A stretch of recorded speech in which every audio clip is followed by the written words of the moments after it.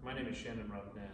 I'm here in Meridian, Idaho, where I've lived most of my life, since I was 8 years old actually, and I've watched this town grow from maybe 100,000 to a metropolis that combined is pushing right about 800,000, and I've been a part of the development community in this town for over 30 years.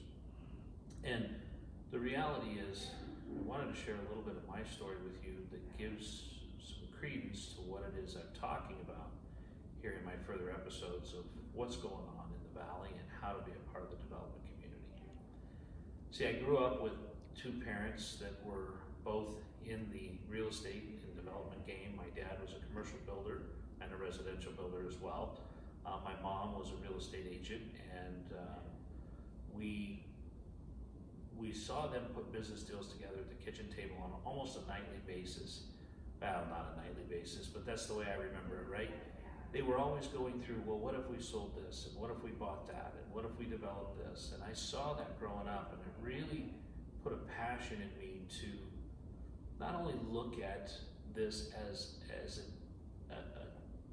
a game that can be played, but swapping this for that, changing this for that, being able to build something that adds value and then sell that something for something else of value.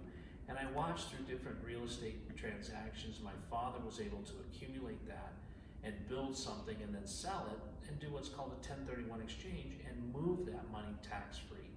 That was an exciting thing for me. And so as I watched that happen throughout my life, I watched my parents be able to accumulate a sizable retirement at a fairly early age that allowed them to make the choices in their life, not be dictated to themselves what they had to do to pay the bills. So as I grew up, I really wanted to see how that worked. And I really remember my first real estate deal. I was working for my dad on a project out by the airport, and I came across the neighbor who, there was a mother and a son who lived there. The mother was getting up in age, and the son seemed to have a little bit of a learning disability and still lived with mom and took care of her. Well, I got to be friends with them, and I saw that they had a nice piece of property that they wanted to sell.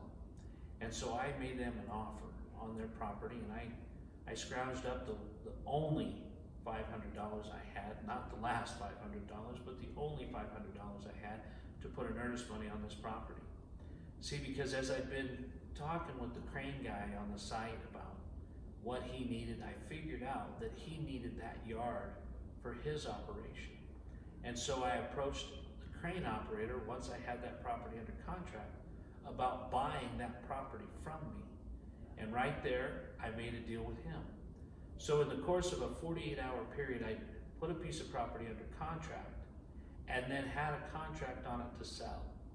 So when we all went to closing on the same day, I bought the property and sold the property and made a handsome profit. But what I learned at that point was that keeping my eyes and ears open put opportunities in front of me to make money in real estate. And so when people approach me and say, Shannon, how do you make money in real estate? How do you get started? Well, the reality is you start very simply by doing a transaction for yourself, by keeping your eyes and ears open on where you want to live, on where you want to make a transaction happen. And this is where it's getting off the rails.